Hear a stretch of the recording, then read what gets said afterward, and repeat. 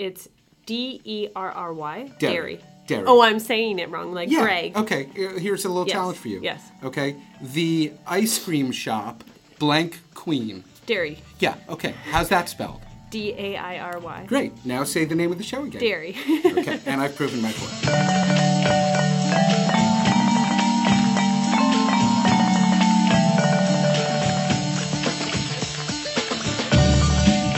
Rachel, Jonathan. how you doing? I'm good. How are you? Good.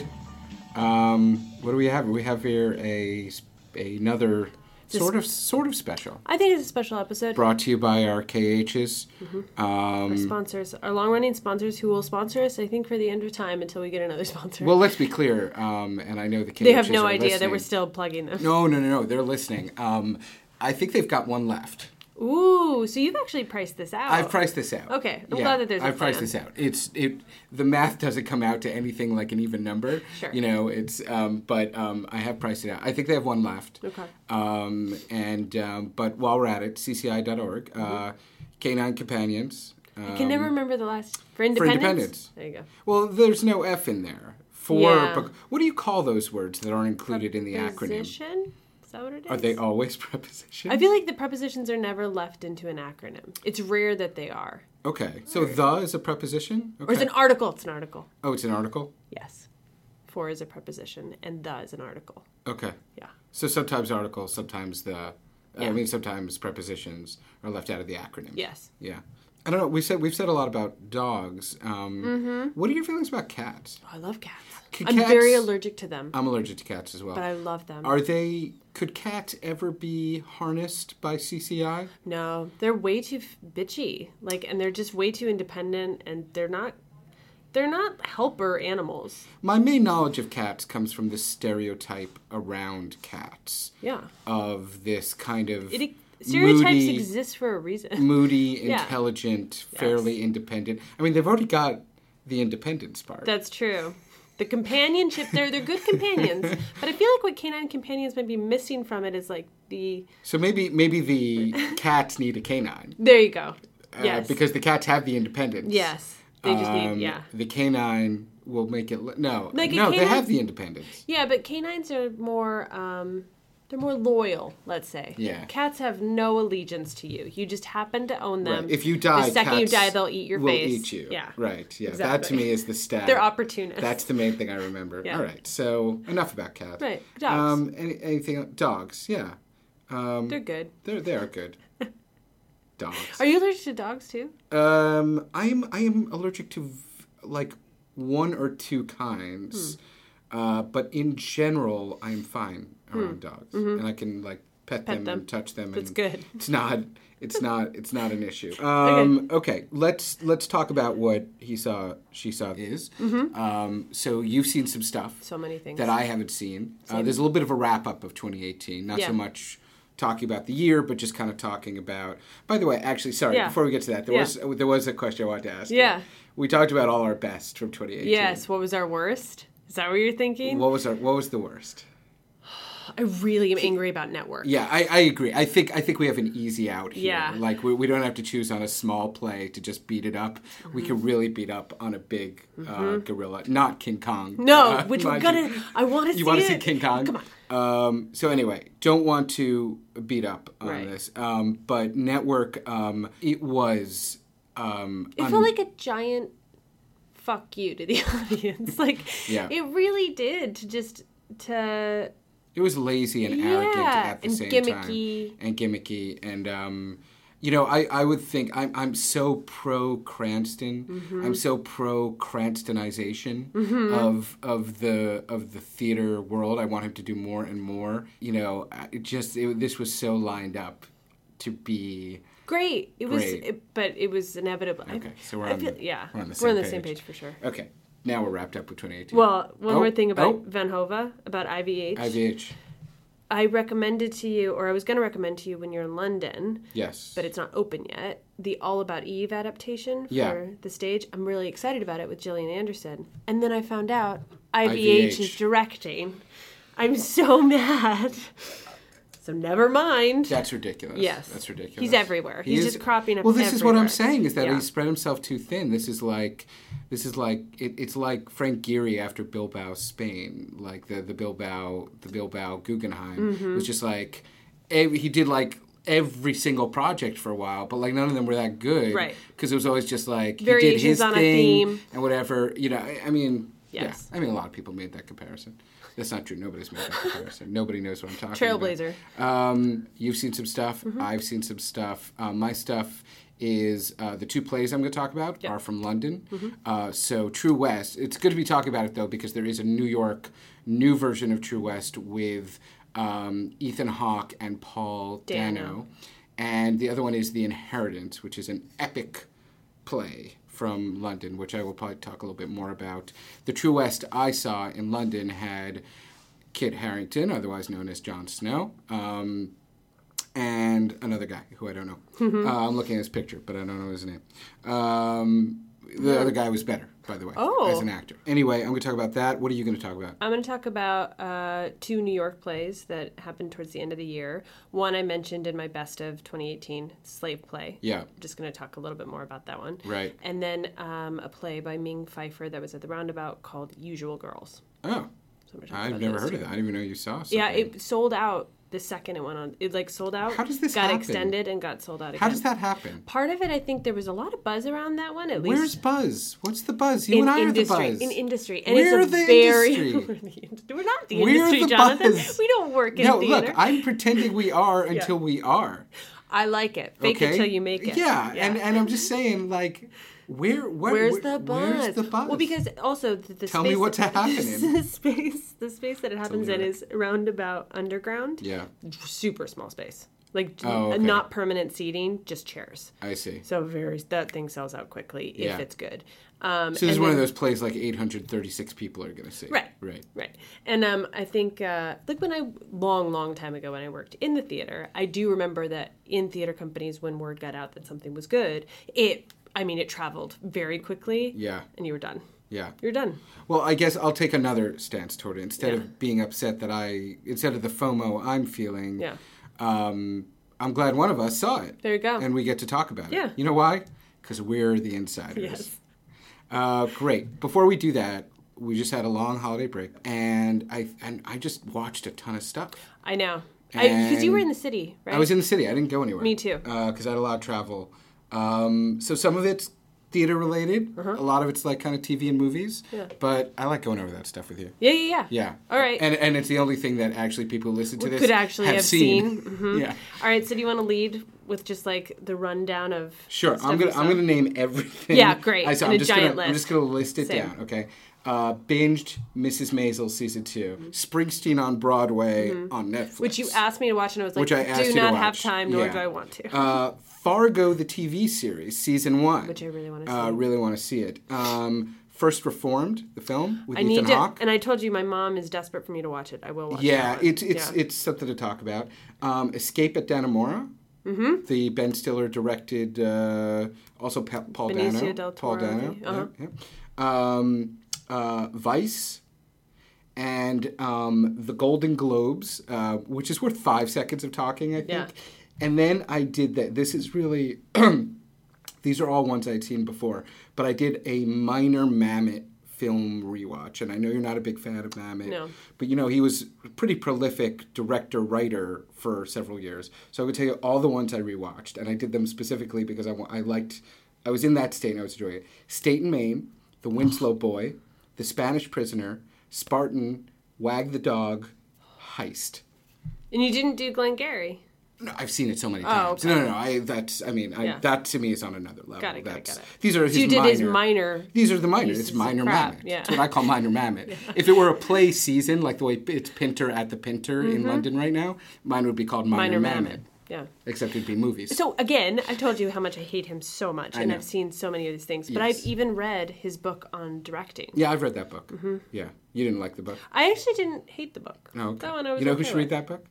Mamet? IVH. Oh, definitely. Yeah. What are you going to run down? So my rundown, I also watched Maisel. I really want to talk to you about that. So I feel like we can dive in a little bit. I watched Dairy Girls which I'm obsessed with. I went into Wait. Say it again. Dairy Girls. So actually, could you spell that, please? I think I want to recommend it to you, but I'm a little scared. So yeah, if of all my list, I think this is the one you actually should watch. It's Derry.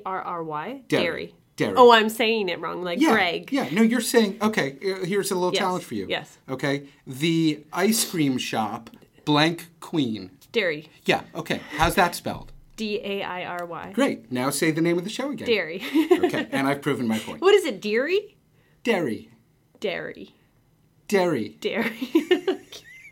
This is my problem. It's like Mary, and Mary. There are people who say... Okay, if I were to say to you the name... Well, I just gave it away. Yeah. But, okay, Mary, it is a... A name. Right. Mary. Also a name. No, are you joking? Mary. Marry. Is what? They got married. Ah. Okay. And then blank Christmas. Mary. No. It's so obvious I'm right because all three of the words are different and they're spelled different and they have different meanings. And when you say it, it's exactly the same. This is also my problem with Northeasterners is that we actually pronounce things. No, it's with words that end in eg. Like I'm going to say them, and you're going to make like the way you say Greg, like the way you say our colleague Greg. You say Greg. Greg. As if it's CRAIG. Peg and leg. How do you say them? Sorry, say those again. Egg, leg, and peg. Egg. Yeah. Leg. And peg. So did I say it right? Yeah, those are correct.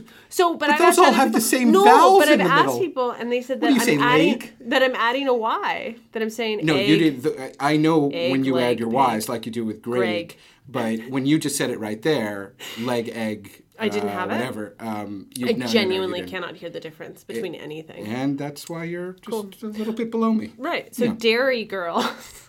Dairy Girls. Dairy Girls. Is about, it's only 6 episodes long. It's a Northern Irish show. Oh. Now, bear with me. It's a half hour. It takes place during the Troubles.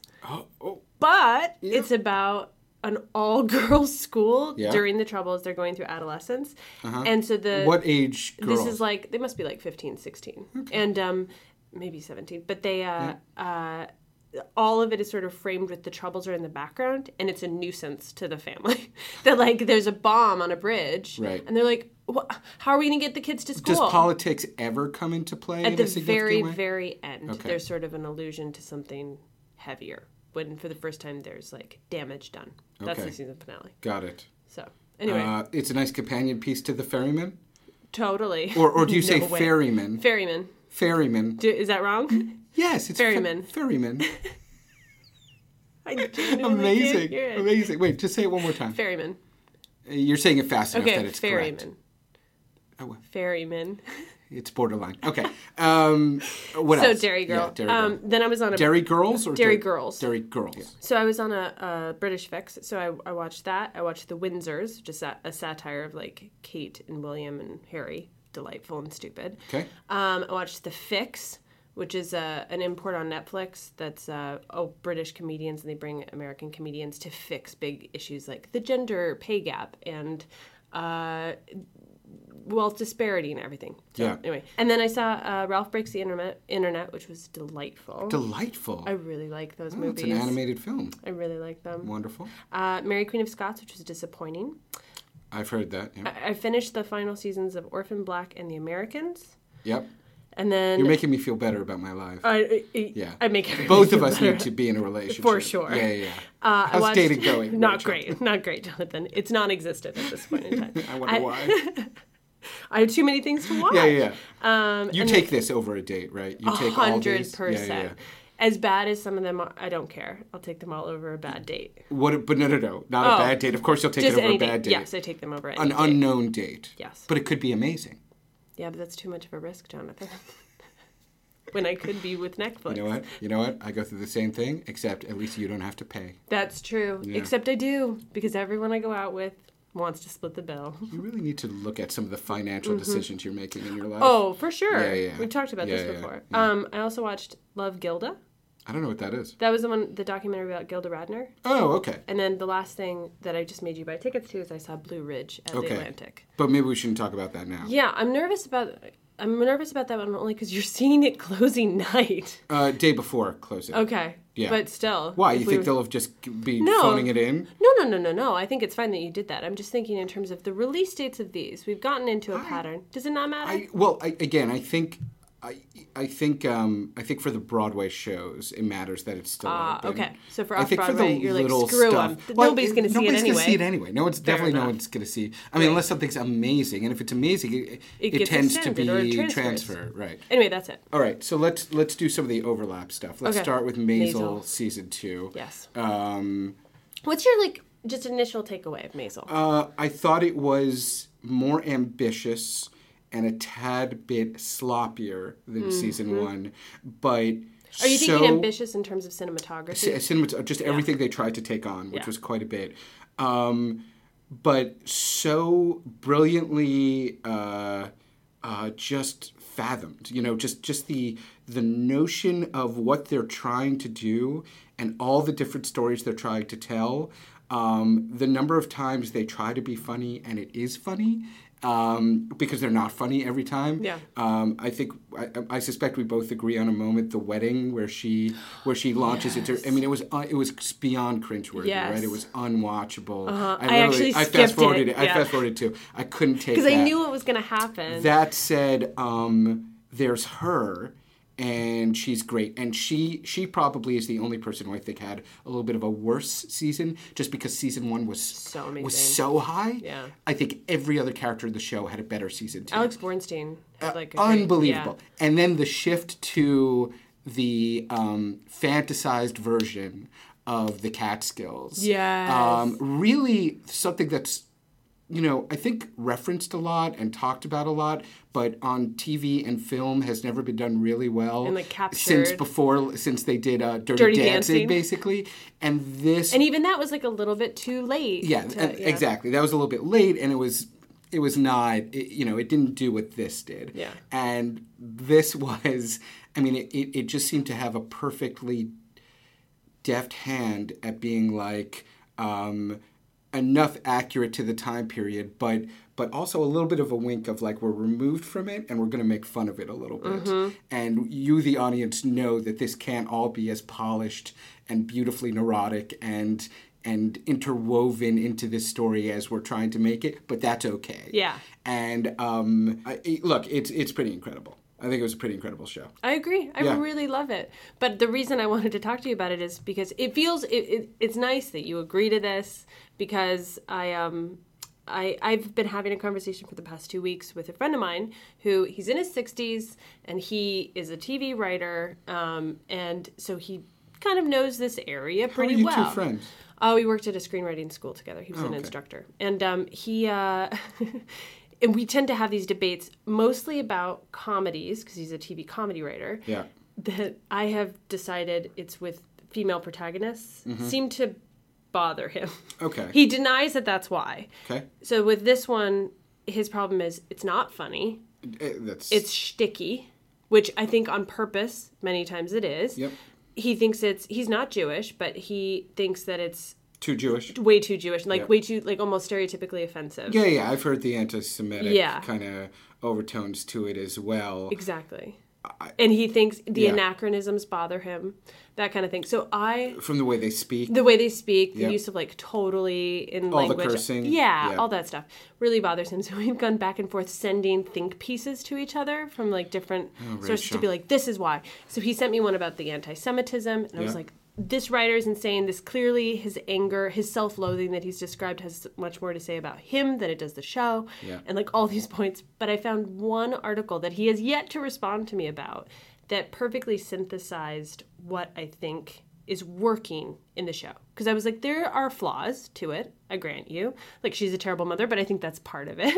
I think that adds to the humor. But I'm going to read a quote from, it was in The Atlantic. And I don't even think she's a terrible mother as much as it's a fantasy where she's a non-mother. It's a fantasy. She's a non-mother. She's not a bad mother. They have scenes where she's with the child and it's fine. Yes. It's just It's just they say, how could she be doing all these things and also, still be a mother? Exactly. But the show is just making a choice to be like, that's not the story we're telling. I agree. So you're just gonna have to fill that in with your mind. Just like let it go. Just let it go. What do you mean you're writing think pieces? No, I'm not writing think pieces. We are sending existing think pieces that people have written to each other. So like one, the anti-Semitic one that he sent, the writer said something like, I don't understand why there are no grandparents in this family. That makes no sense. If it's truly Jewish, the grandparents would be all over it. And it was like the generational thing. Is that proof of anti-Semitism? I don't understand. Is that a stereotype of Jewish... stupid issue they have. Is that a stereotype of how Jews are portrayed? Yes. Grandparentless? Yes. How dare they? So... in response, I sent this article from The Atlantic that I don't remember the name of it, but it was a lengthy article about why it was so appealing. And the writer, a woman, said, the genius of the show is that it allows her to enjoy both the best of the glamorized 1950s and the best of today without any of the difficulties, inevitable trade-offs, and transitions that women have spent the past 60 years navigating. So the idea that, like, it's a show set in the 1950s, but it is so clearly told through the lens of the 21st century. Yes. That's what I find appealing. Right. It's absolutely fantasy. It's like an idealized world in which she can truly have it all in a really horrible time for women. Yeah, and to be honest, I don't even think it's limited to that. I think it's, even though some anachronisms creep in, it's doing a good job of also...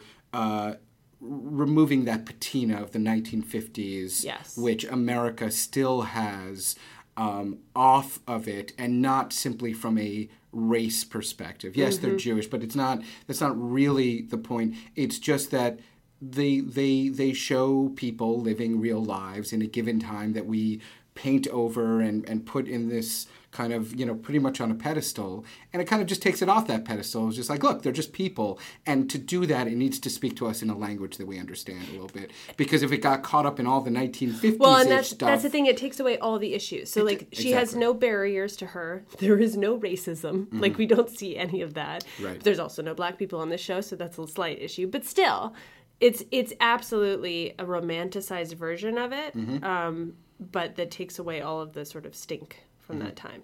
There are some black people. She works with someone at in the phone banks or something. No, at the makeup level. Oh, wow! I totally missed that. Yeah.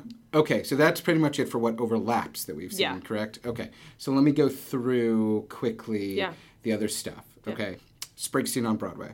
Mm-hmm. Hottest ticket in town. I know, the last and I love that it's recorded. Months. So it's like you paid $1,500. Now you could just watch it. So this is what I'll say. Okay. So I feel like I have I've always had a. Did you see it? Yeah. Like no.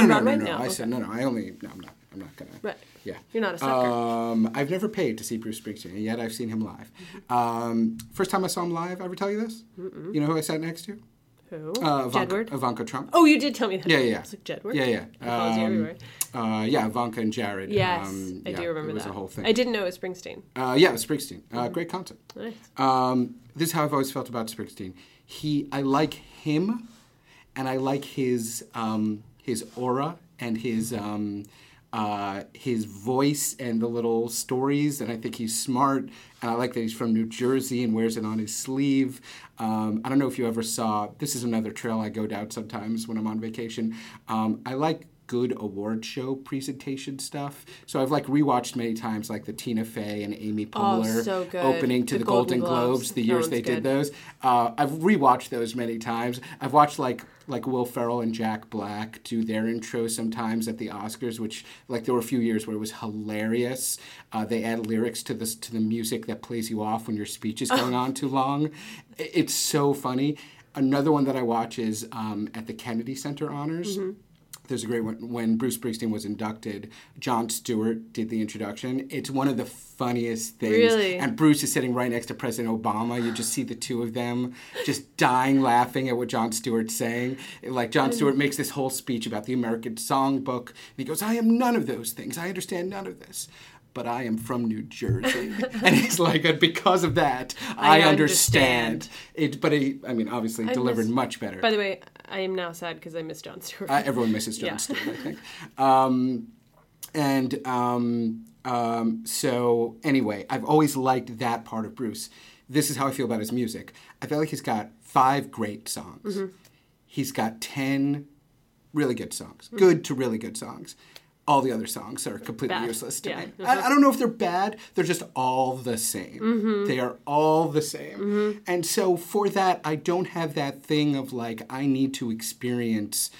I find him and his life and sort of his, as I said, his kind of aura and sort of the musicianship around him, I find all that to be interesting. The fact that his whole band has become famous, Stevie Van Zandt and Max Weinberg, and they've all gone off. They've all got right. I mean, there's all this. Clarence, the saxophone player, became his own, thing. I find all that fascinating, and so I liked this because I liked hearing about it.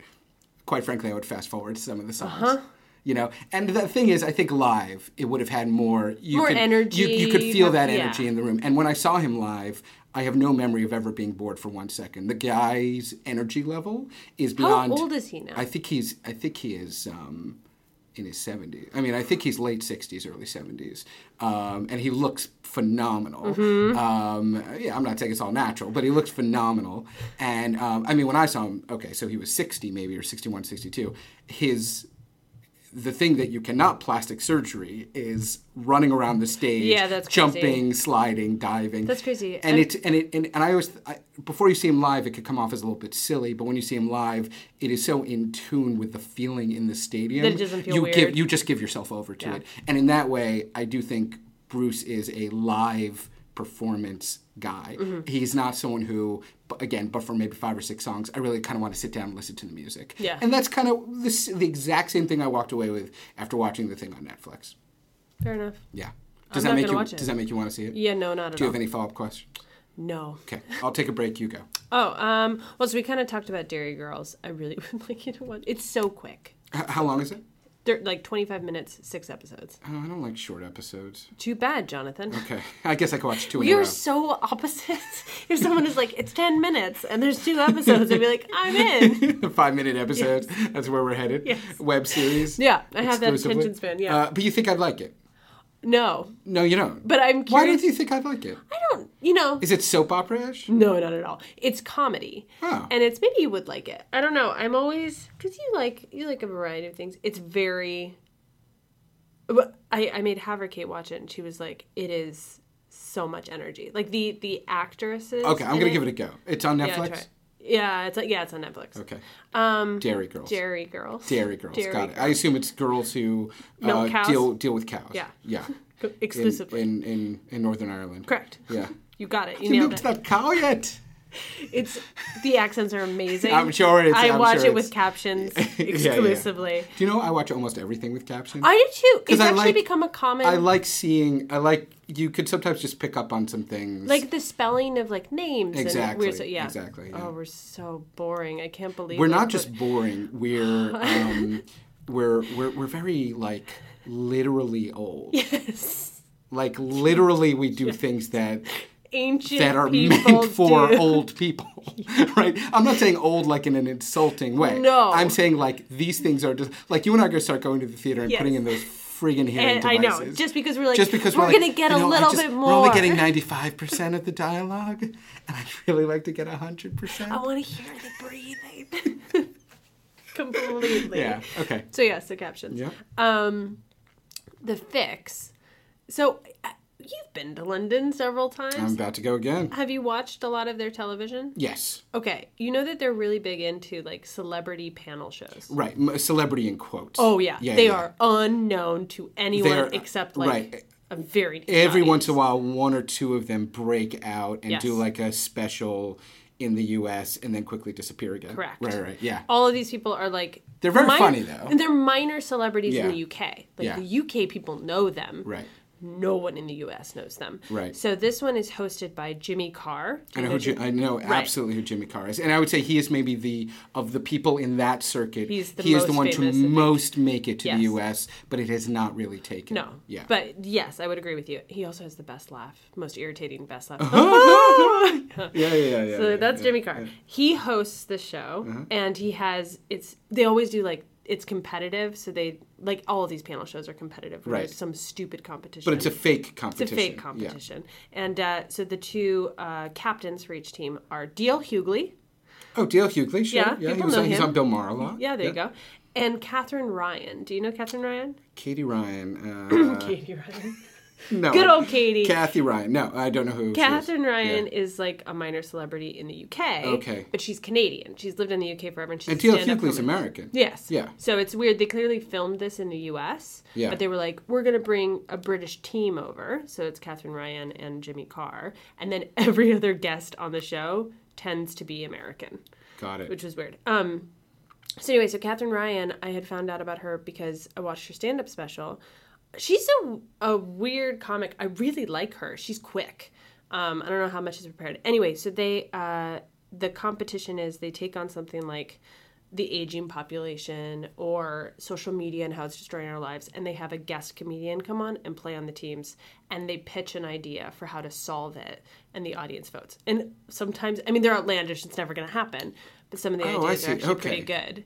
But this is for Netflix. Yes, it's a Netflix. It's not a show. BBC. It's not something that was on BBC. No, that but it very much feels like something feels that like would that. be on like. But that's BBC. why they added like D.L. Hughley. Yes, And, okay. It has an American feel. I see. I feel like I saw a preview for it, and it was a terribly marketed show. It's not great because if I know that's what it was about, that's actually appealing sounding to me. It was fun. It's fun to like have in the background, and Yeah. sometimes there are zingers like I don't remember exactly what it was, but Katherine Ryan, when Whitney Cummings was she was a guest on it. She made She Whitney. looks very weird these days. You know, Yeah.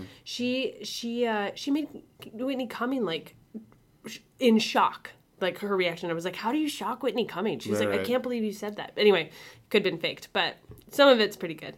I think I'll stop there and then go your. You want me other to take half. over again? Yeah. Okay, and I'll wrap up my list. Yeah. Vice. Yeah. Liked it. Adam McKay, he's got this storytelling style. If you think of The Big Short, kind of some of the stuff he did. Two camera. Address the camera. Christian Bale, amazing. And the movie just does a very good job of being like, everyone's very upset right now. Everyone's very offended right now. People are being hurt. Well, guess what? Dick Cheney was truly evil because he killed a lot of people. A lot of people. He started wars. And let's not forget that, And Lynn Cheney, played by Amy Adams, someone who really steered Dick Cheney in the first part of his life. I heard an interview with Adam. What? Did she lose the reins in the second half? A bit. I mean, he becomes legitimately powerful with Halliburton, and then the various things. The movie it does a good job of showing in a very interesting way, not perfect, but a very interesting way, the rise of republicanism over the last 50 years and what that's meant, and the stuff like that. And it's not unfair, and it's not too kind, and it's certainly not and it can be quite mean, but it's an artistic vision about something that is political and whatever, and of course Christian Bale as who also won by the way, the Golden Globe. Oh, believe me, I know deserved. we're going to talk about that because I have comments. Okay, but I cut you off, so you were saying you heard an interview with Adam McKay. Oh, with Adam McKay, where he talked about Lynn Cheney and actually that basically Dick Cheney's a guy who's really hard to find information about. He is the dark heart of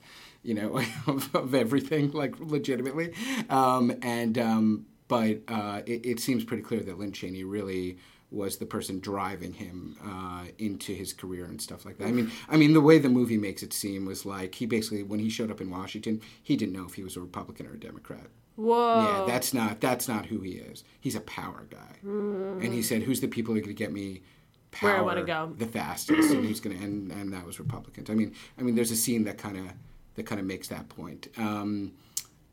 Which is actually sometimes how I feel about these things. I sometimes feel like if Fox News, if you could do outrageous news and get liberals to watch, yes, oh they do. That's what Fox News would be. It's funny.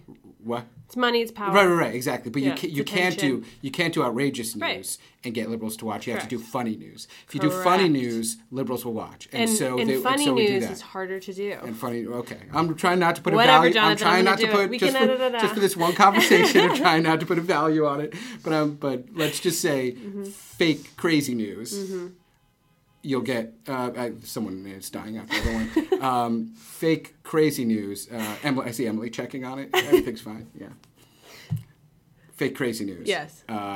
Right. You could get the right to watch. Funny news, you get the left to watch, and it's just about sort of the money. I just have always felt that about it. Just that the Fox News people are much closer to actors than they are to. I mean, they've gotta be, political. Jonathan. I think a few of them are true believers. Yeah. But I think most of them are actors. Yeah. You know, that's just always the way I felt. It's a good theory.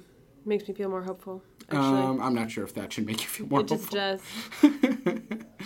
Trust me, the true believers are out there. And No, they're I don't doubt it. manipulating I don't just doubt as it. much. Yeah. They're the ones who are actually in Congress. Yeah, that's true. That's true. Sadly, yeah. And now I'm scared again. Okay, the only thing I have on my list is Golden Globes. Yeah, left. actually, let's just do that because the rest of my stuff I don't really need to talk about. Golden Globes. Okay. One thing I want to talk Yeah, about. I feel like you have more to say, actually. I only have do one about thing. it. Yeah. So I've heard Christian Bale talk several times. Oh, okay. We're going down the accent road. Got it. In interviews, yelling at the lighting man, all that stuff. Yes. I know he's British. I know he's born in Wales. I know he has a British accent. He doesn't have a Welsh accent. He has never, in my memory, been Dick Van Dyke in Mary Poppins. Like, I just don't understand where the Cockney accent suddenly came from. Right. First of all, Mary Poppins, the new one, was circulating this Golden Globe. So maybe he had recently watched the film just so that he could watch the next one. I think he is an actor and he absorbs what's around him. Yeah. Convinced me. The funny part is, I think Christian Bale, look, there's no doubt his accent has changed. Yes. No doubt. Yes. I have no idea what his actual accent is. No. But there was a time where he almost didn't. I remember he was like almost American. He sounded like he was from Brooklyn. I know. Yeah. I watched one from after this happened. I was me and my friend. I was like, we have to listen to all these. There was one from 2002 where I was like, he's vaguely New Yorkish. Yeah. That said, I thought it was a pretty charming speech. It was actually a sane speech for Christian Bale. Yeah. With the craziness of a made-up accent. That's true. Yeah. Yeah. There's always got to be something. Yeah. No, the accent, it was very Dickensian. Mm-hmm. It was Cockney through it. It was weird. It was very weird. Very pleasant, though, in a way. But I liked his speech, and I liked his performance. But it reminded me of, have you ever watched any of Mark Rylance's speeches at the Tony Awards? Yes, I have. Do you remember what he did every time he's won? He's won like 2 or 3 times. Tell me, remind me. Every single time he wins, he comes up on stage, and then in an American accent, he recites from a hunting guide to Wisconsin. Like, he literally gets up in front of, I don't remember what it was, but it was like a hunting guide for Wisconsin hunters. He doesn't tell anybody that. The first time he won, he got up on stage, and he's like, if you're hunting a boar, you have to go down this road, make sure your musket, and that is his acceptance speech. Mark Rylance, that guy's on another level. He's like, I'm playing all of you. He is playing the role of actor genius, like an actor genius would. And when I saw it, I was like, that's genius. I don't know what he's doing, but I'm in it. For all the skepticism I have of almost everything and everyone in this world, there are a few people who I just accept whatever they do. Mark Rylance is on that list. You're like, you just give him the... So of the Golden Globes, that's all you have to say is Christian Bale's accent. Oh, no, I had other thoughts. What did you think of Jeff Bridges' speech?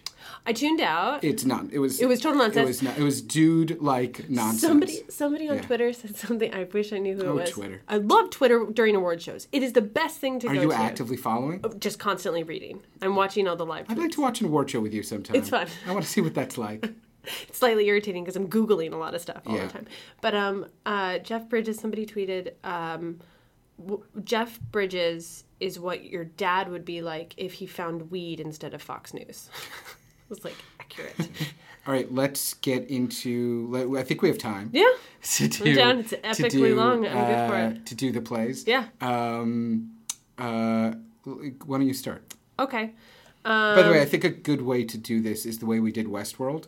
Where you just ask questions? I just ask questions. I kind of like that. This is good. Okay, it makes it easier. Yes. It makes it easier for the person talking about it. Yeah, I think so too. Okay. All right, so I'm going to set up Usual Girls for you. So Usual Girls, like I said, Roundabout Underground, which is their off-Broadway space, where they do it's like their off-Broadway space, where they do a lot of experimental, some of their best work, I think, is done there. It's sort of an incubator of sorts. And how many seats? It's got to be under 100. Okay. It's got to be. It's written by Ming Pfeiffer, who's an Asian American playwright. And related to Michelle Pfeiffer? Definitely. Okay.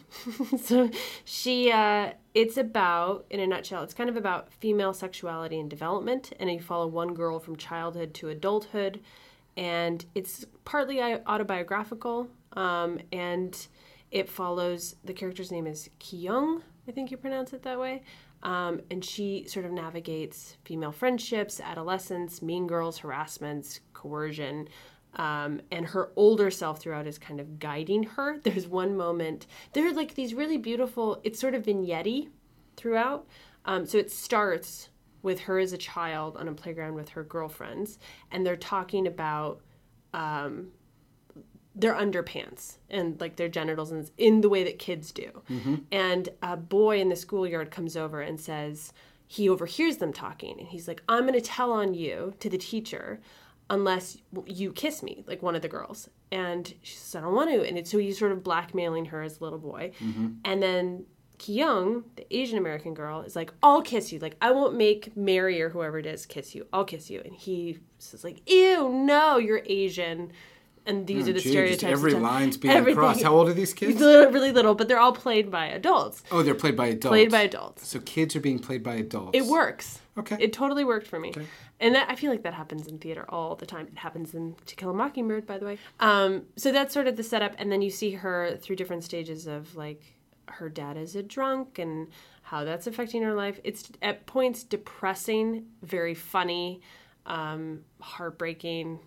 Yeah, it was very good. The scene that kind of surprised me, was slightly shocking, was when the older version of herself, when she's a teenager, she decides that she's going to shave for the first time, like sort of like a bikini area. Mm-hmm. And the older self shaves the actress on stage.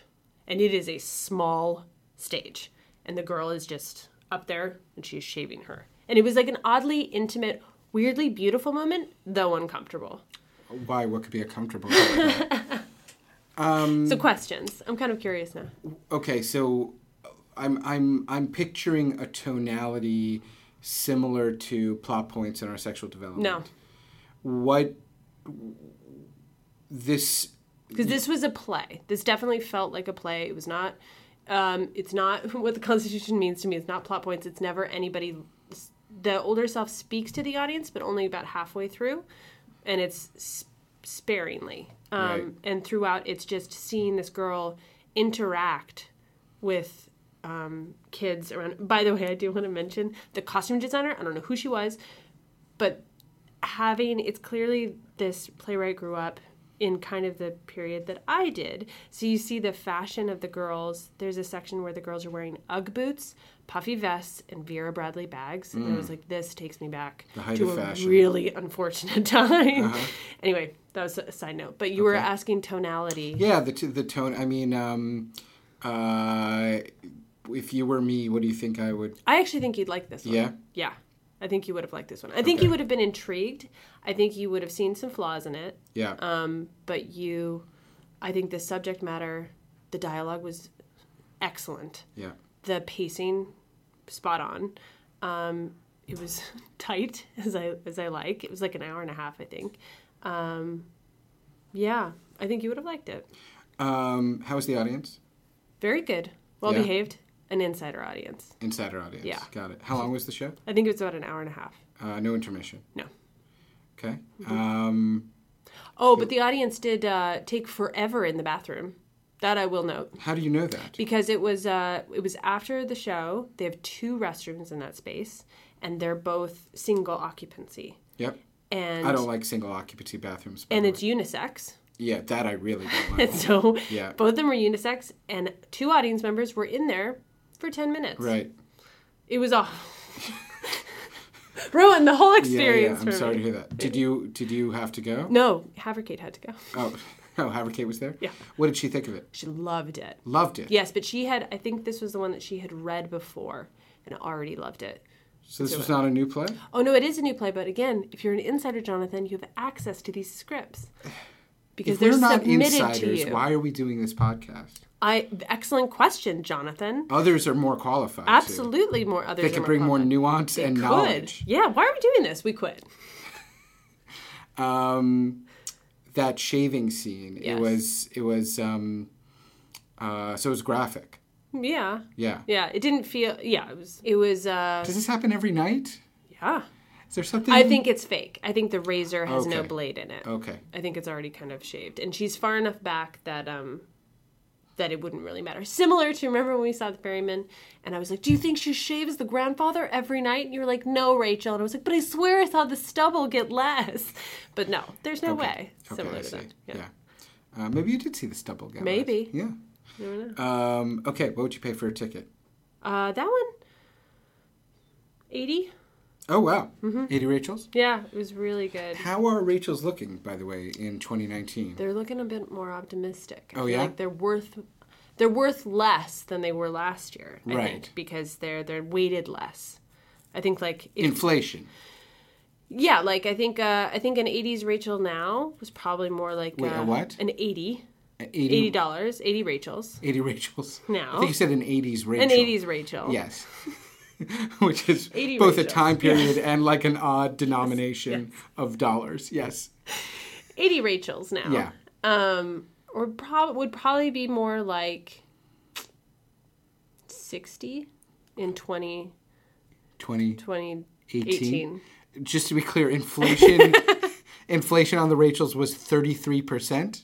Something like that. Yeah. That's you know what? Do you know what typical inflation is?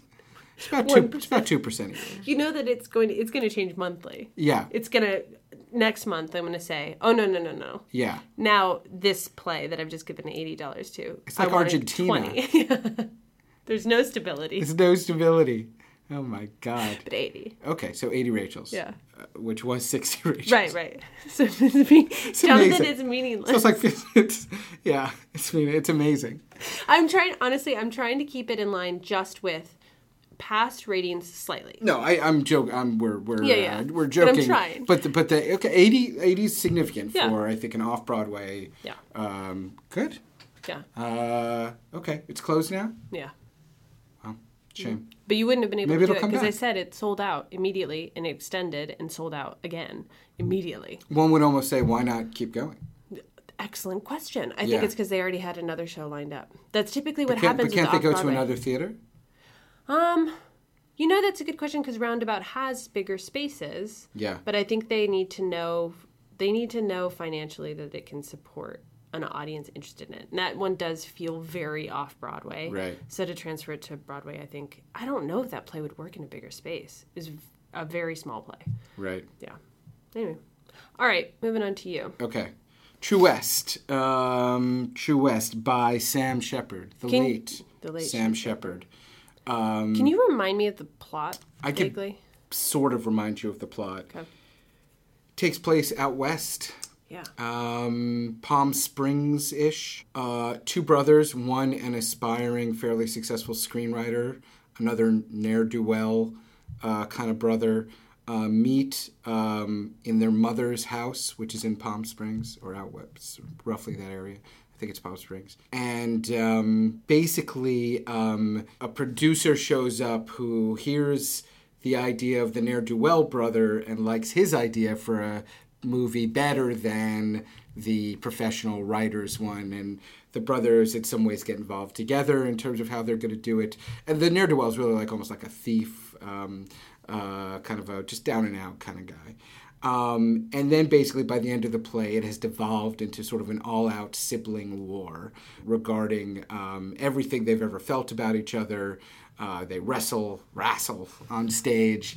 And yeah, I mean, it's, that's really it. I saw it a little while ago. It's a little bit vague in my mind. It's not a play where the nuances of the plot seem to matter. It's definitely the sort of play that I'd rather read about than to actually see. When you say read about, like, people dissecting it. Yeah, people dissecting it. It's a very popular play. It is about sort of the American myth of the West, the American myth of the frontier, the fading of the frontier, and the sort of corporatization of everything that's ever, kind of a natural good idea. And that the two brothers represent those different ideals. They're literally fighting it out. It's humorous at times. It drags for me. I didn't have a great time watching it. That said, I tried to read about it quite a bit. I'm also curious. Had you read it before or seen it? I think I had read it, actually. I had read it a long time ago.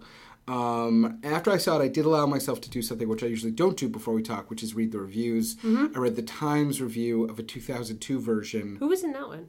John C. Reilly and Philip Seymour Hoffman. Oh, wow. And they would switch roles. I love when they do that. They would switch roles. And the ebullience of this review could not be overstated. I wonder if I would have liked it more. I think this is really a play where who the actors are matters. And Johnny Flynn played Lee. So the two brothers are Austin and Lee. He was good. He was much better than Kit Harington.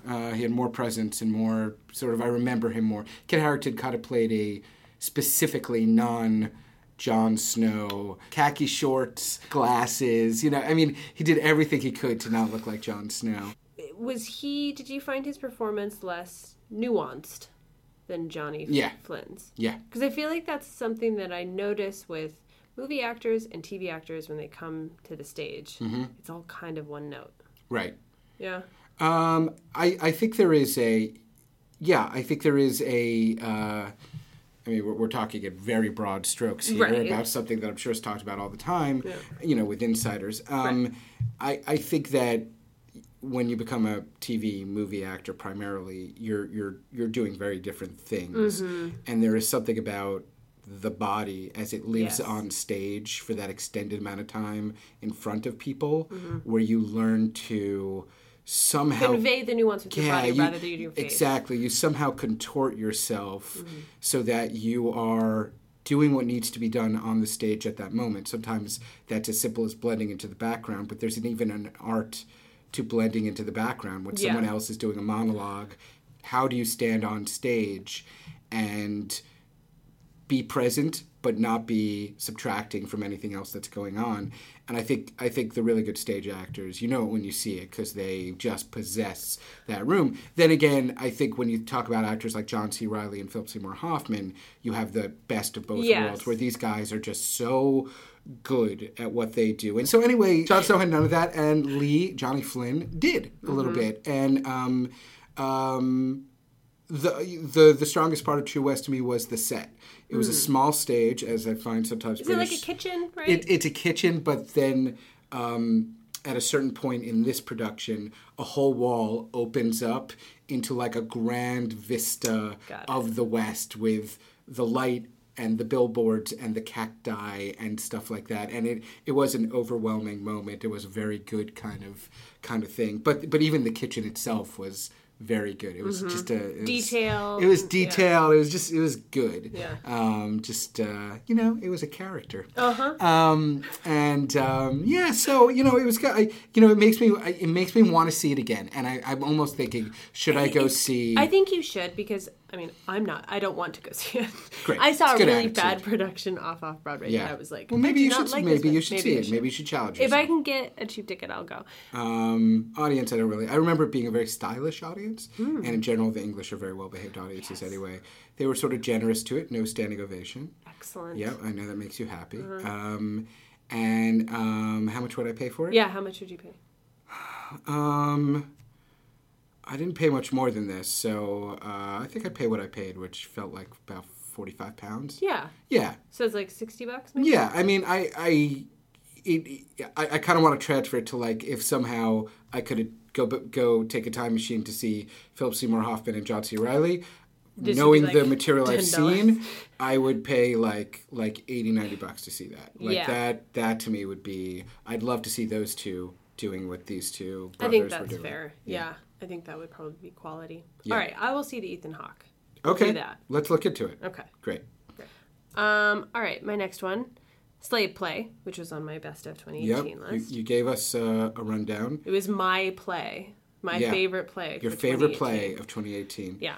What, if you could sum up what you liked so much about it, what would that be? Do you want to do a quick rundown of the plot? Yeah, the very quick rundown, which I did in that last episode, but it's basically, it's 3 acts. The first act is you think you are on a plantation in antebellum South. Okay. And you are watching a female slave and her sort of master, not master, but like manager on the plantation. They kind of flirt and then they have sex. And then the next scene is a black man, a slave, and the mistress of the house, and they have an affair. And then the next scene is a slave and another master, and it's man and man, and they have a relationship. That's Act 1. That's Act 1. And then during the sex scene between the two men, which is toward the end of Act 1. Act 1, one of the black man in the scenario yells a word. I can't remember what the word is. It's something like, let's say it's banana. And suddenly you have like stage managers come on stage and they're like, stop everything, like tear it down. And they're like, what happened? Are you okay? You said the safe word. Is everything okay? And it turns out then Act 2 starts, and you are actually witnessing a therapy session called Slave Play, which is meant to, I actually wrote down some thoughts about this, but it's therapy specifically for the black person in an interracial couple to process their relationship to whiteness and how it is reflected on them, and by relation, their identity as a black person, and why it leaves them with a lower sex drive being in this interracial relationship. So all of these couples have come here because the black counterpoint can no longer either achieve orgasm or even get into the mood. And so they're trying to figure out why that's happening. Okay. So that the second act is the group therapy.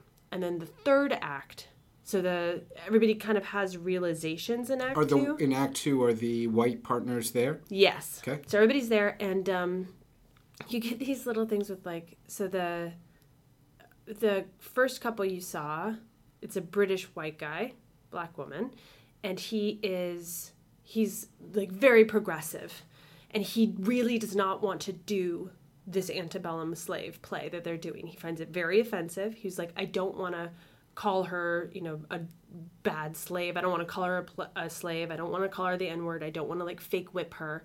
And she's like, but that's the point of this, is that I'm telling you it's okay. Do it in this. And he just refuses. So it's causing a rift that he's just not listening to her and he's not doing what she's telling him to say. Then the couple, the black man and the white woman, they're a married couple. And that guy, he comes off kind of stupid, that he's just like, whatever, like, I normally like to have sex. I don't know why I don't like to now. He doesn't take life too seriously. And by the end of that session, he realizes that his blackness is a turn on for him. And the fact that she sort of denies his blackness is what's turning him off. They met because she was dating a white guy, and they introduced him into their sex life for him to have sex with the woman while her husband watched. And it was the fact that he was a black man that was a turn on for her and for him. Anyway, so there's that. And then the third couple, the gay couple, the white guy in the couple refuses to accept that he himself is white. Like, he keeps saying, I don't want to live in a gentrified neighborhood, and I want to, he's like, I don't understand why when we walk down the street, people think that I'm like the bad guy because I'm white, but I just present as white. I'm not. And the black counterpoint, his boyfriend, is upset because he's like, you keep saying that, but what are you if you're not white? And the white guy never answers. Like, he never provides what his other race could potentially be that would make him more diverse. And then the third act is the first couple, the British couple. She has a breakdown, and she says, I want he was like, why? You have to explain to me, like, why you want me to do these terrible things to you. And she said, I need, she was like, I remember being a girl in a plantation, like going to these tours on plantations when she lived in the South. And she said, when I would go, my mom would be like, your ancestors are like watching you in that house and like just be aware that you have to dress nicely and all this stuff. And she said, when I have sex with a white man, I think on some level, I need you to be a stereotypical bad white man so that if my ancestors are watching, I'm aware that, like, it was a very complicated moment that I'm still grappling with, where she was like, I need to know that you're the devil they think you are. Like, that was essentially it. And so he's like, fine. Without telling her, he plays into the master role. It's a relatively violent sex scene. And she starts crying. And she's like, no, she says the safe word, like, stop it. And it's this weird moment where you're like, okay, but she said yes, this is a whole dialogue of consent, and she suddenly pulled it away, and he apologizes, and then he starts crying, and she, it ends with her saying, thank you for listening. So, like, that's the end of the play. That she's like, this all happened, I did consent, it's fine, you did what I wanted, and we may move on from this because you took the time to listen to me. It was like a totally surprising, bizarro play that on many levels I was confused at times and I wasn't expecting it at all. And like the sex scenes were very graphic and surprising to see on stage. They even had an intimacy director for it who did a talk back afterwards. But that's becoming more common to make sure like the actors feel safe because they're so involved. Yeah, it was nutso. Totally nuts. Wow. Yeah. So. All right. I feel like I've seen it. I know. It was very detailed. No, I mean, in hearing it, it doesn't. If it were on again, I would want to see it. I mean, I feel like something will be done with it. Like, right. I think. Well, I mean, it sounds like. I mean, you perceived it obviously as something of very high quality. Mm-hmm. I mean, is it beyond the shock value? You felt there was sort of depth. There. It earned sort of the right to take on this large topic. I mean, it sounds like it almost did it in at times a humorous way. Yeah, definitely. That despite the gravity of the scenes, the whole point was the scenes are sort of grave, but the delivery mechanism. The reason for it is quite. It's contemporary and humorous. Setup. In the first act, there's this weird recurring theme that happens that all the black characters at some point hear music. Like there's some bit of music that they hear and they'll dance to it. Like the opening scene is the girl in a slave outfit and she starts twerking to like, I don't remember the song, but it was some sort of hip hop song. And then so there's this weird anachronistic moment between the Antebellum South and like hip hop. And by the therapy scene, she's like, why did you guys play that music? And no one else heard the music. And that happens to every black character throughout. So it's this idea that there's like a trigger. I don't know how to describe it. He has some interesting themes throughout that I don't fully understand, but that I like that he's trying to. Well, you don't need to understand it, but you felt it at the moment. It felt in the sort of flow and the rhythm of. Yeah. Wow. This is very good. $100. That's what I would pay. 100. If I had to go back. Yeah. Do it over again. Yeah. I think it was worth 100. That's 100 Rachel play. 100 Rachels. Wow. And where was this? This was at New York Theater Workshop. Who did What the Constitution Yes, I remember. I'm going to bring it up every time. Yeah. Good. I mean, I'm not left with many questions. Yeah. But for sort of your perceptual elements of it, which, makes me want to see it. Yeah. Jeremy O. Harris is the writer, and Robert O'Hara directed it, who's another, I think, very good playwright in his own right. He did Mankind. Did you see Mankind a couple years ago? No. Was that Playwrights Horizons? That one was weird. It was about procreation and what if women were extinct. Mm-hmm. It was like a weirdly feminist play, but there were no women in it. Mm-hmm. It was good. Interesting. Yeah, it was good. Yeah. All right. Yeah. Inheritance? The Inheritance. Jesus. I've never spent so long with a play. It's the longest thing I've ever seen. Uh-huh. Okay.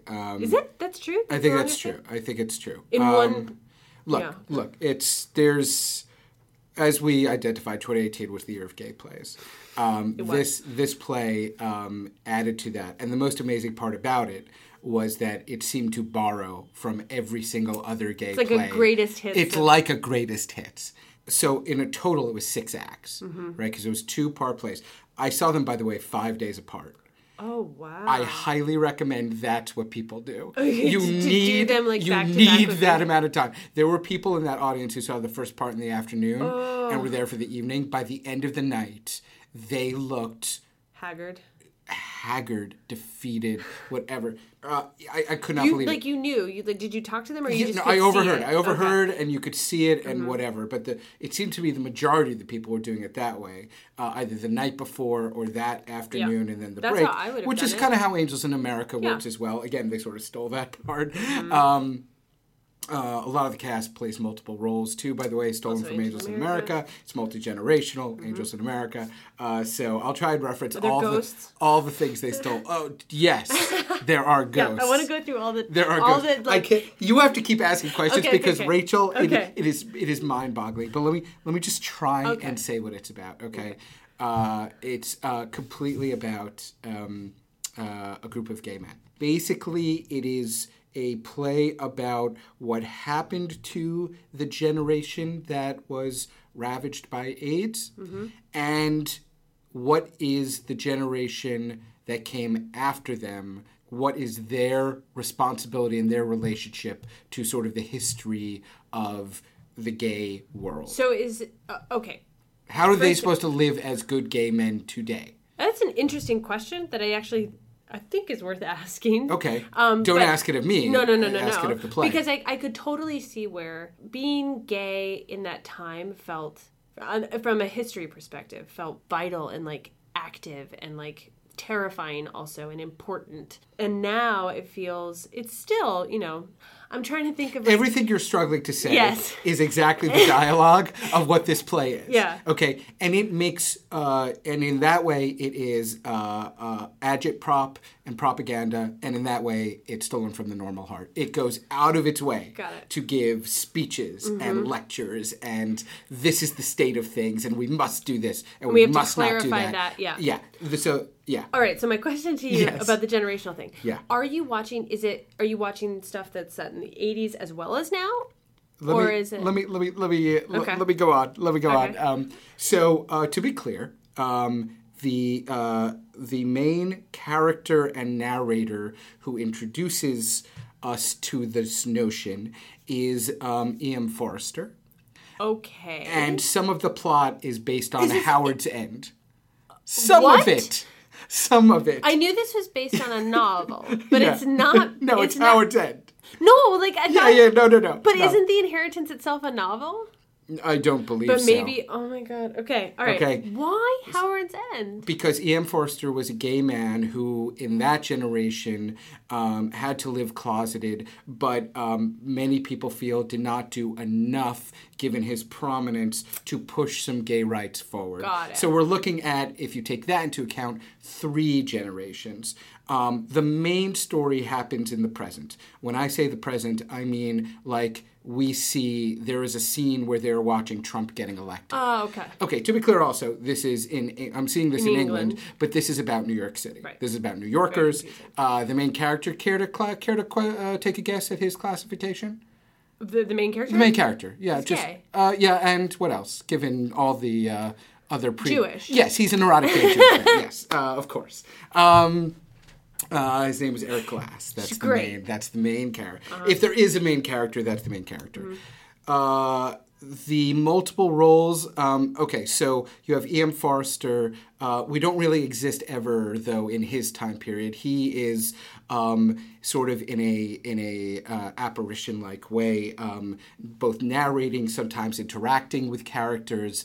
They're all trying to build a story as if they're writing this. A conceit that's sort of given up halfway through, and I think one of the weakest parts, because the first act, maybe the second act, maybe the whole first half is kind of people composing their own stories, and sometimes they'll make up characters, they'll make up their own profession, and then they'll turn and look at E.M. Forster and be like, can I do that? And he'll be like, well, if you do that, you won't be able to do this in the future. So, so it's both this amazing kind of rattling off of lines and humor and things being thrown around and things being interrupted, while at the same time, sometimes that completely falls apart on you and it's completely absent. It sounds like a mishmash of genres. It is such a and... mishmash. You can, I mean... Okay, so Ian Forster. Then there are two characters, one of whose name is Henry Wilcox, which is the name of the main character in Howard's End.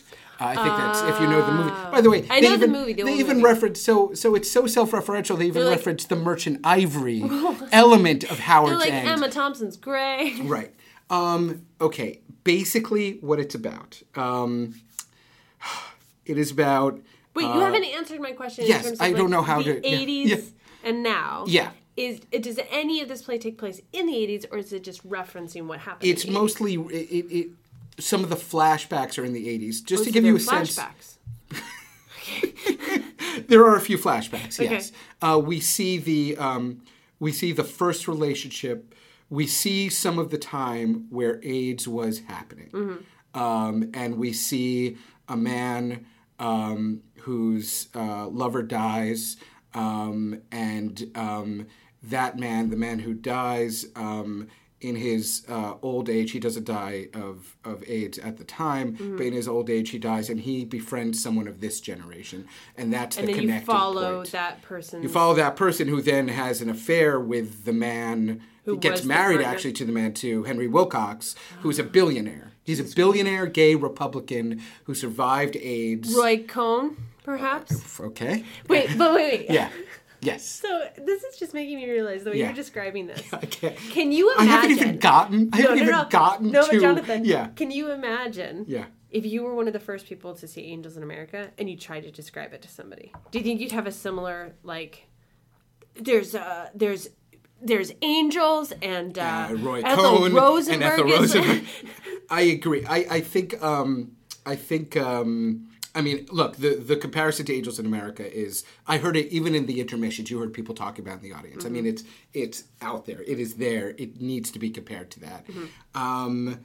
Look, the only thing I'll say was it was almost as difficult the day after I saw Hamilton. That's an experience I genuinely had, where no one had seen Hamilton, and I walked into the office. It was like, I don't quite know how to describe what I saw, but it was this, and they were rapping, but it was a musical too. Everyone was of color, but it's amazing. I don't like that. I mean, yeah, I suppose that's this. The thing is that both Hamilton and I think Angels in America rise to a level of professionalism and quality that I think The Inheritance just falls short of. And this is what I want to say about it. It fluctuated between, the act one of the second part. I was like, there were some monologues, there were some character development pieces, there was some humor where it was that moment in theater where you're just like, this is incredible. Why. This is why. Yeah. This show reached that level. Yeah. And then there were, and especially the endings of both halves, I wanted to vomit. Why? At the sanctimoniousness of it. First of all, okay, let me describe the stage. In the whole first half, the stage, did you ever see the movie Bloodsport? No. Jean-Claude Van Damme? No. Okay, I don't know. So in Bloodsport, Jean-Claude Van Damme takes place he participates in a underground martial arts contest called the Kumite. And in the Kumite, his main rival is Chong Li.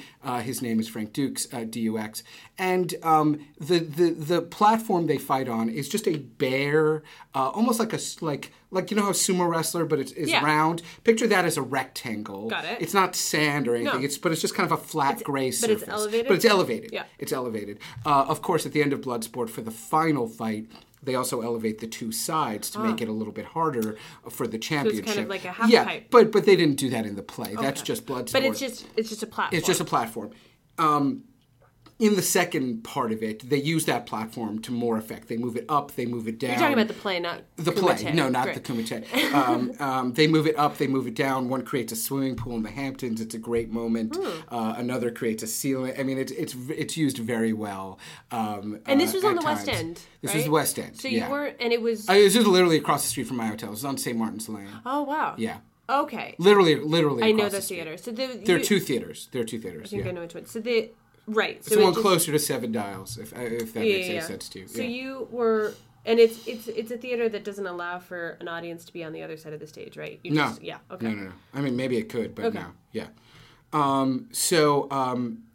Okay, so that was the stage. So, I swear to you, there was a moment where part of the plot hinges on, and I know I've done a horrible job describing the plot, but part of the plot hinges on that there is a house. This house was used during the AIDS epidemic as because this man had all this money. His lover, his partner, basically bought this house to escape New York, where everyone was dying.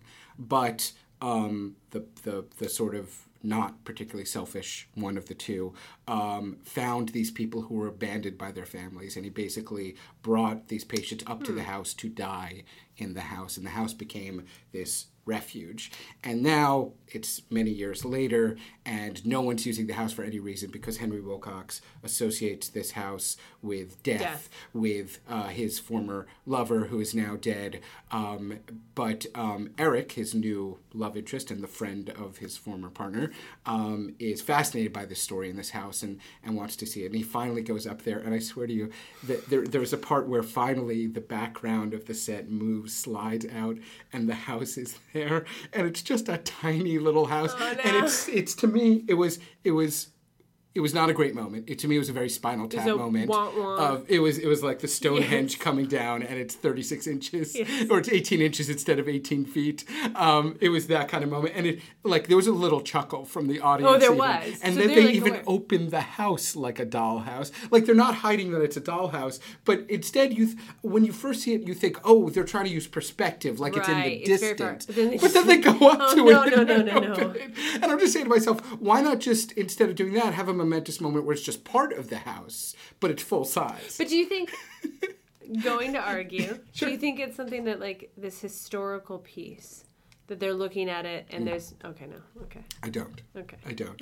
You can't argue for the set designer's choice to do Look, this. I wasn't an audience member looking to say to myself, I want to laugh at something at this very serious moment. Right, fair enough. The whole audience looked at it. Even if there was a moment, even if there was a reason for doing it, it doesn't matter. It didn't work. The effect wasn't what it was. Okay, and then this was problematic to me. The very last part of the first part, the end of the play of part one, all these men start coming out from the door, from the side of the stage, from the audience, from all these doors, and these are all the men who died at the house, and it's all these young men, and they just walk up to the main character, and they say, "Hi, I'm Bradley. Hi, I'm Jeff. Hi, I'm Steve." And this poor actor on stage has to just act with this sanctimonious shock and oh my God. Wow! Oh, so nice to meet you. Like, it was go on forever. It went on forever. Yeah. It almost it was supposed to be like, look how many men died. Yes, well, right? It was supposed to do that. It's a normal thing of like where you see a screen that has all the names. That's right. This was an embodiment of all the names. Very well said, Ray. It was. It did not move me in that way. Some of the acting, and I'm going to look up some of the names of the people. I feel like by the way, in Act 2, Vanessa Redgrave shows up. One of the main reasons when I was at the Young Vic, I was like, should I go see Vanessa? And I was like, but she's not in both parts. So no, she's in one part. She's completely not who does she necessary. Play? She plays the caretaker of the house since its abandonment. Okay. And she's she's a wise. Did she take care of the men during that time, or it was just after? She was the mother of one of the men, at first very prejudiced, but then she came around. I get it. And my lack of needing to explain it to you shows a little bit of what the play may have suffered from. So one could argue, Jonathan, that much like the characters in this play, inheriting the history of gay rights and death, that this play has, and living with that burden, that this play lives with the burden of history of gay plays. And the activism that comes with it.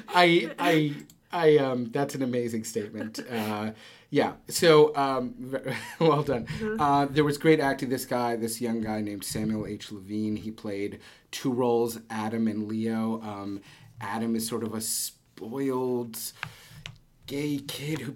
I mean, I haven't even gotten until sort of the main actors. There's a writer. There's someone who of course kills himself because of the overblown element of his life, and he can't get things straight. I mean, and with 7 hours of length, you know so much about each person. Like, these characters are enormously fleshed out, and not to an unconvincing degree, but sometimes it all plays out to a predictable degree. Got it. To they are to like the one who lives wild, lives large, big success, but at the end of the day, no human connection, so he dies. And Does it? And the other one who starts out as obnoxious turns out to be a better person, but then he has a doppelganger played by the same actor. Sometimes he does a switch just with his hair, whatever, on stage, and he comes around out of the light and then back into the light, and he's the other character. And the other character is someone who is a gay hustler who wants to be part of this world. 6 degrees of separation. And he then starts a relationship and becomes one of these guys. And guess what? He gets AIDS. And guess where he goes to recover? He goes to the house. Mm-hmm. And it goes on. I want to go back. I want to go back to the doppelganger. Why is there a doppelganger? So Adam and Leo. So Adam is an actor in the play written by the guy who has the early success and lives large. Got it. And at first, Adam... So he's a character. He's a character. He's not a... Okay. Yeah, and Adam... it's a play within... That part's a play sort of within a play. You neglected to mention that. Well, it's multi-generational, and it's a play within a play. Well, it's not really a play within a play, but there is a play going on. Okay. There's a play being made out of a book written by... Ian Forster. Not Ian Forster. God, I can't. They introduce people by order of appearance. I can't even. Oh God. Toby Darling. So Toby Darling is the guy who lives wild. He's a made-up writer. Okay, yeah, he's a made-up writer. He's the and they're turning it into a Broadway play. And so he wrote a book. He wrote a book. Wrote the play that you're okay. And he wrote the play all within the play. Right. Yeah. And then. Oh my God. And then Adam is cast. Adam falls in love with... No, stop. Hold on. Yep. I thought Adam was a character, but now you're saying that Adam is is an a actor character. Playing a character? No, Adam's a character. The actor's name is Samuel H. Levine, and he plays Adam. And the first part. But you said Adam is cast. Adam is cast in the play. Stop it. Okay. Wait, I don't remember the name. If I knew the name of the play within the play, it would be better. Let's call it Cat. The name of the play is Cat. Okay, Cat. Okay? Yes. So Toby wrote the book Cat. And he has adapted Everyone loved it. So he's adapted it into now the Broadway hit play Cat. Yes. Toby. I'm confused with Cat. I don't know why I chose Cat. Terrible name for. Oh my God, that's amazing. Yeah. How about we just call it Jesus Christ? Yeah, perfect. Not Jesus Christ Superstar, just Jesus Christ. Okay. So he wrote Jesus Christ. Right. Okay. Toby is friends with Eric. Okay, Eric's the main character, neurotic Jewish guy. Yeah.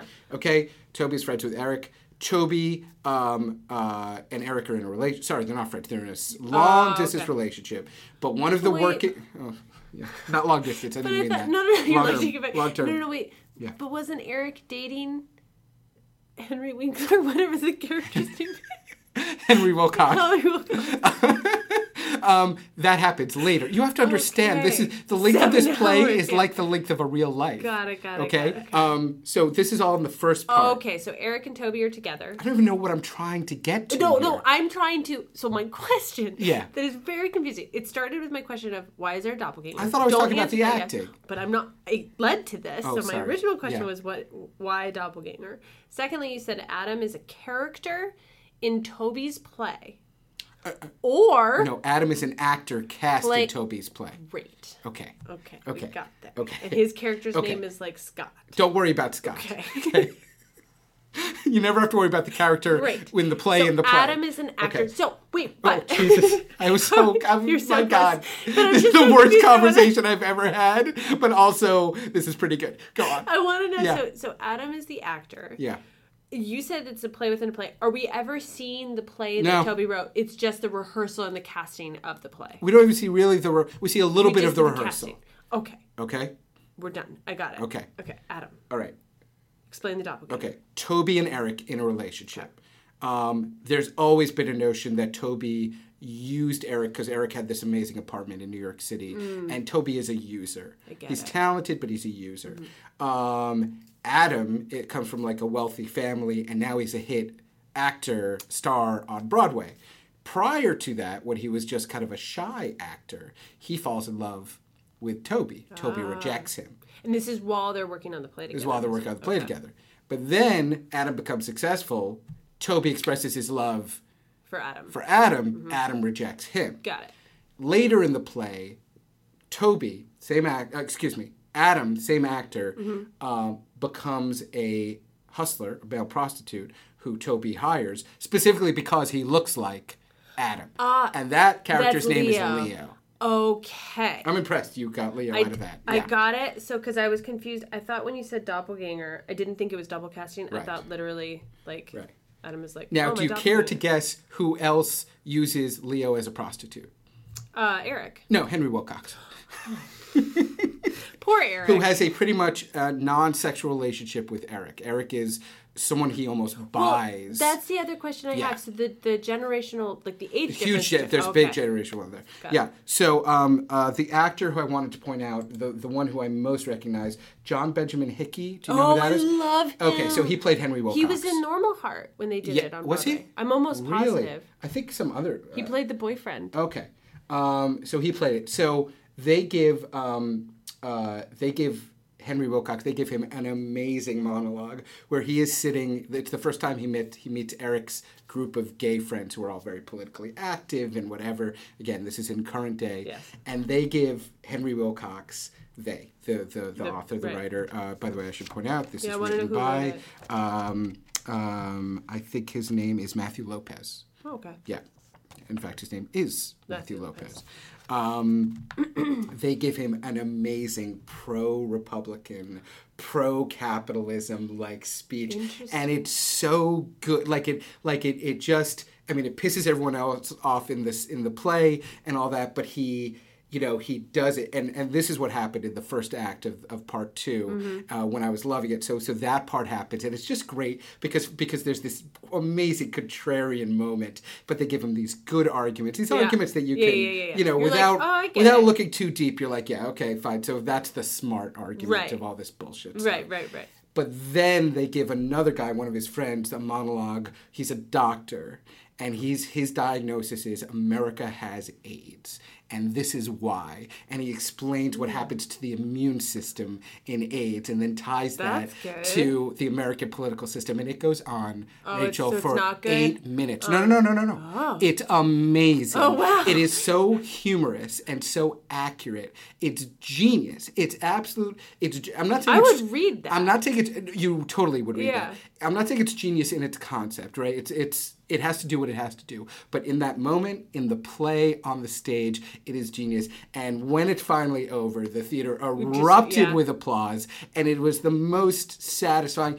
I did it too. It's just you have to. Yeah. You have to, because the guy's delivery of it, just to keep all those words straight for that amount of time, and the notion of what he was saying and all that, it was amazing. So, that the play did that too. Yeah. And then it completely undercut itself too, because in the final act of the final part, you have, literally Toby dies because he drives drunk into a tree because of a night he can't stand. Well, he's an and is it asshole suicide anyway, is it a drunk driving accident? It's unclear.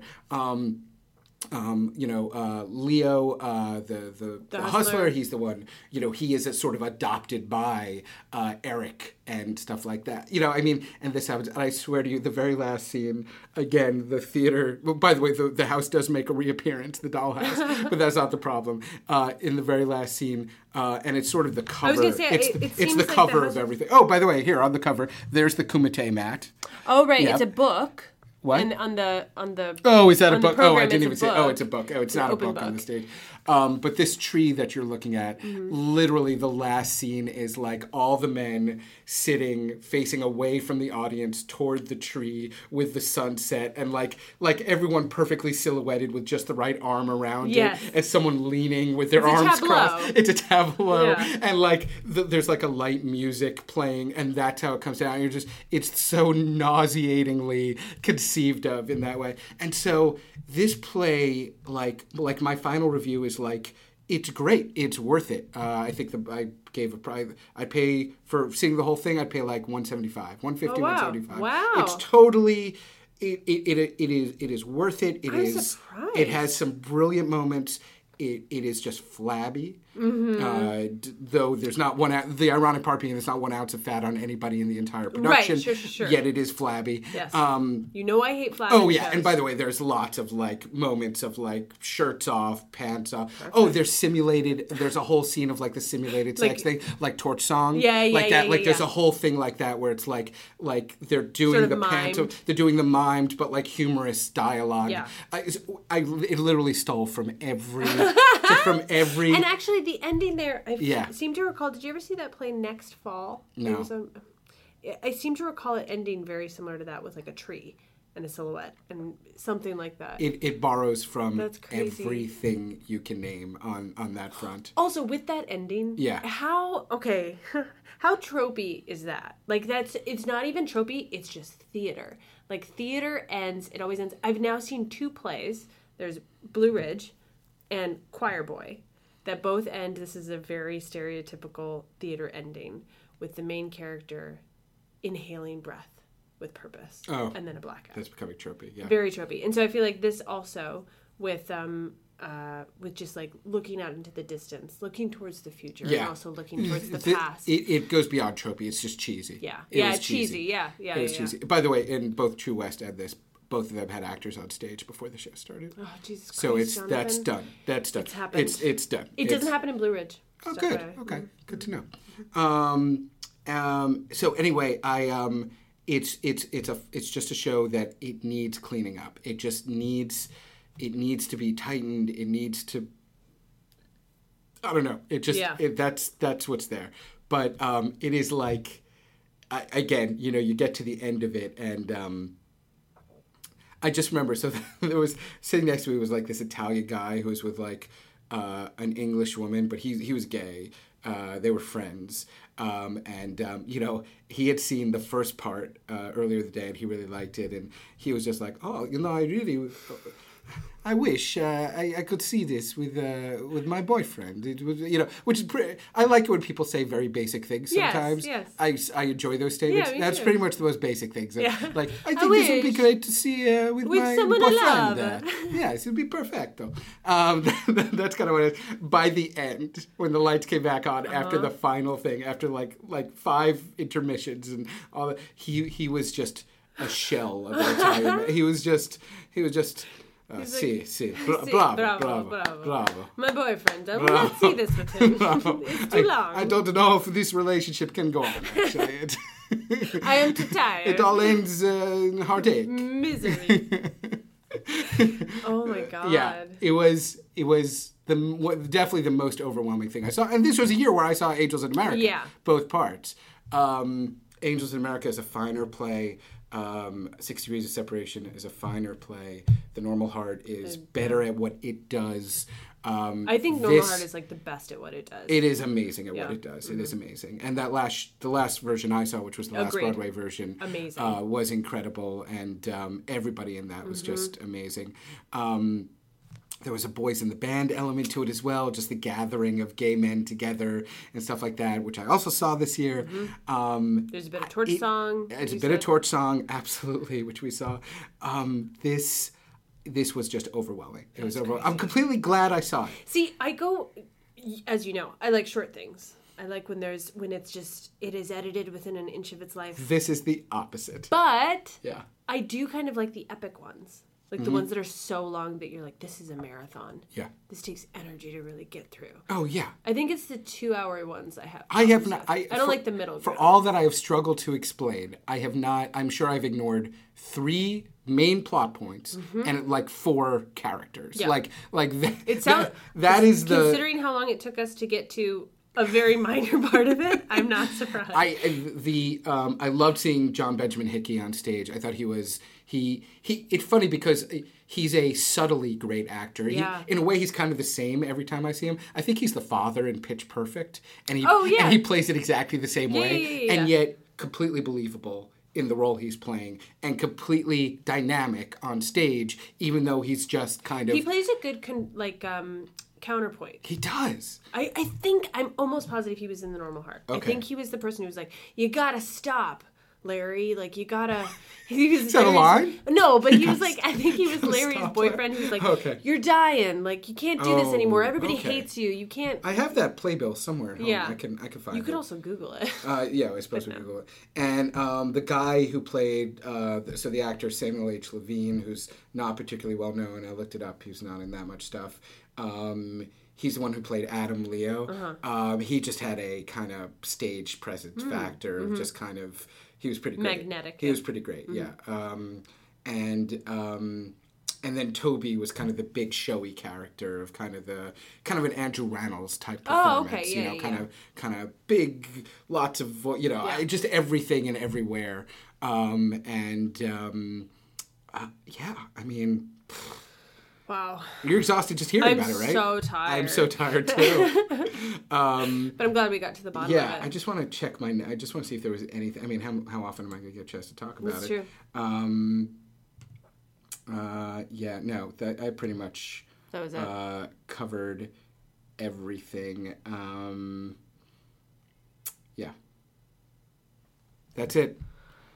Oh. Are you okay? Yeah, that was a lot. It was epic. I know. It was epic. Much like the play. Was like the inheritance the inheritance of history? Like, was that... Like yes, yes. The inheritance means not just literally the house. I mean, there are other things, and I think these are plot twists that happen in Howard's End. Like, at first, Henry Wilcox, so the Henry gives this house of bad memories to his partner. It's in his name. The partner writes a will where in the will he gives it to Eric. Henry Wilcox's evil sons. Oh, he has 2 evil sons. I didn't even bring them up. He had 2 evil sons. They convince Henry to rip up that part of the inheritance and not give it to him because who is this guy to get this house? They're greedy and they want to keep everything. Henry feels guilty about that and eventually goes and introduces himself to Eric to get to know him. And that's how they meet. Got it. So it is like, the inheritance has like 17 meanings. Got it.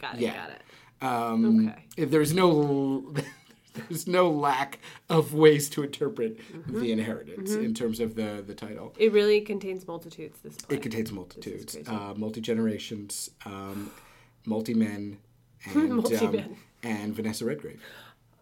She's the only woman in it, right? She's the only woman in it, and she doesn't appear till part 2, maybe 4. the end of Act 2. Oh, hour 5. Yeah, total of hour 5 or hour 6. Whew. Yeah, is where she. I'm sure she was like, I will only do this if I could be in one of the 2. I'm sure. By the way, is she like a gay icon? I don't think so. No. Why do you think like that? I don't know. There seemed to be an excitement about her. Oh, she's theater royalty. Are you kidding me? Especially in London. Okay. She comes from the Redgraves. No, I know she comes from the Redgraves. Yeah. That's a great name, by the way, Redgrave. It is such a good British name. Oh my God, this has been epic. I don't remember where we started. Yeah. Something about the Golden Globes. All right, perfect. Yeah. Till next time. See ya.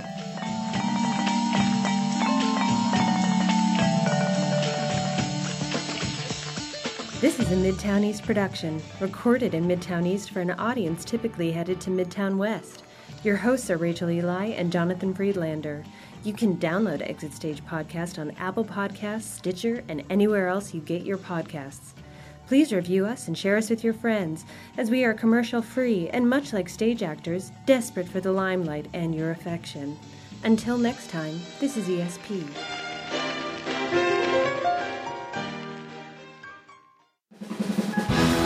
Ladies and gentlemen, Jon Stewart.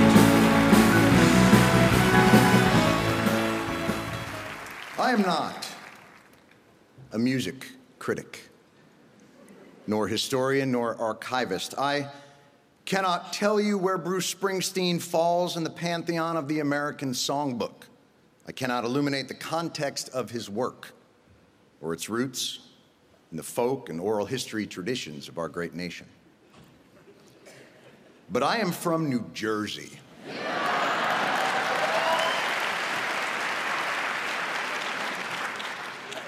And so I can tell you what I believe. And what I believe is this.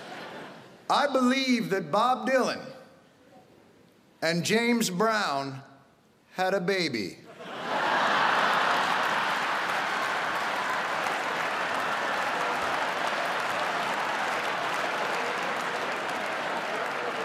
Yes.